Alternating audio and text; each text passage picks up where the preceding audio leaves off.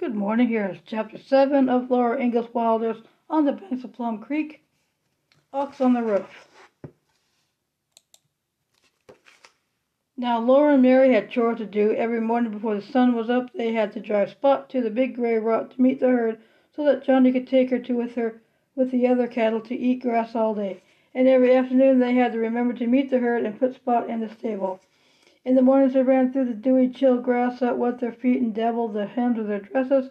They liked to splash their bare feet through the grass all strung with dewdrops. They liked to watch the sun rise over the edge of the world. First everything was gray and still. The sky was gray, the grass was gray with dew, the light was gray, and the wind held its breath. Then sharp streaks of green came into the eastern sky. If there was a little cloud, it turned pink. Laura and Mary sat on the damp, cold rock, hugging their chilly legs. They rested their chins on their knees and watched, and in the grass below them Jack sat watching too, but they never could see when the sky first began to be pink. The sky was very faintly pink, then it was pinker, the color went higher up the sky, it grew pinker, brighter and deeper, it blazed like fire, and suddenly a little cloud was glittering gold in the center of the blazing color. On the flat edge of the earth a tiny sliver of sun appeared. It was a short streak of white fire. Suddenly the whole sun bounded up, round and huge, far bigger than the ordinary sun, and throbbing with so much light that its roundness almost burst. Laura couldn't help blinking. While she blinked just once, the sky turned blue, the golden clouds vanished, the everyday sun shone over the prairie grasses where thousands of birds were flying and twittering. In the evenings, when the cattle came home, Laura and Mary always ran fast to get up on the big rock before all those heads and horns and trampling legs reached them. Pa was working for Mr. Nelson now, and Pete and Bright had no work to do.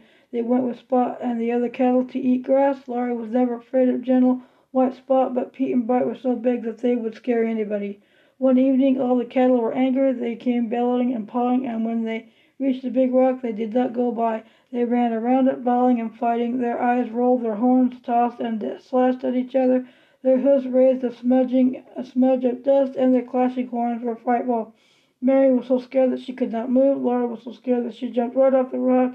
She knew she had to drive Spot and Pete and Bright into the stable. The cattle towered up in the dust, their feet trampled and their horns slashed, and they bawled. But Johnny helped to head Pete and Bright and Spot toward the stable. Jack helped too. Jack growled at their heels, and Laura ran yelling behind them, and with his big stick Johnny drove the herd away. Spot went into the stable, then Bright went in. Pete was going in, and Laura was not scared now, when suddenly big Pete wheeled around, his horns hooked, his tail stood up, and he galloped after the herd. Laura ran in front of him. She waved her arms and yelled. He bellowed and went thundering toward the creek bank. Laura ran with all her might to get in front of him again, but her legs were short and Pete's were long. Jack came running as fast as he could, but he only made Pete jump longer jumps. Pete jumped right in on top of the dugout. Laura saw his hind leg go down through the roof. She saw him sit on it. That big ox was going to fall on Ma and Carrie, and it was Laura's fault because she had not stopped him. He heaved and pulled his leg up. Laura had not stopped running. She was in front of Pete now, and Jack was in front of him too. They chased Pete into the stable, and Laura put up the bars. She was shaking all over, and her legs were weak. Her knees kept hitting together. Pa had Ma running up the path, carrying Carrie, but no harm had been done. There was only a hole through the roof where Pete's leg had come down and gone up again. Ma said it had given her a turn to see it coming down through the ceiling.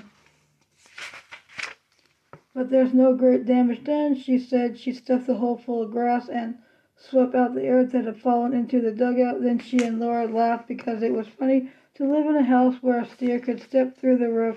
It was like being rabbits. Next morning, while Laura was doing the dishes, she saw some little dark things rolling down the whitewashed wall. There were crumbs of earth. She looked up to see where they came from, and she jumped away from there quicker than a rabbit. A big rock smashed down, and the whole ceiling poured down over it. The sun shone down into the house, and the air was full of dust. Ma and Mary and Laura choked and sneezed, looking up at the sky where a ceiling should have been. Carrie sat sneezing in Ma's arms. Jack rushed in, and when he saw the sky overhead, he growled at it. Then he sneezed. "Well, that settles it," said Ma. "What does, Ma?" Laura asked. She thought Ma meant something was settling the debts. "This does, Ma said. Pa will have to mend that roof tomorrow." Then they carried out the rock and the earth and the bunches of hay that had fallen. Ma swept and swept again with the willow twig broom. That night they slept in the house under the starry sky. Such a thing had never happened before. Next day Pa had to stay home to build a new roof. Laura helped him carry fresh willow boughs, and she handed them to him while he wedged them into place. Then he put clean fresh grass thick over the willows. They piled earth on the grass, then over the top Pa laid strips of sod cut from the prairie. He fitted them together, and Laura helped him stamp them down. "That grass will never know it's been moved," Pa said. "In a few days you won't be able to tell this new roof from the prairie." He did not scold Laura for letting Pete get away. He only said it's no place for a big ox to be running right over our roof. Thank you for listening to this chapter of Laura Ingalls Wilder's On the Banks of Plum Creek. Stay safe. Thank you for listening, and have a good week.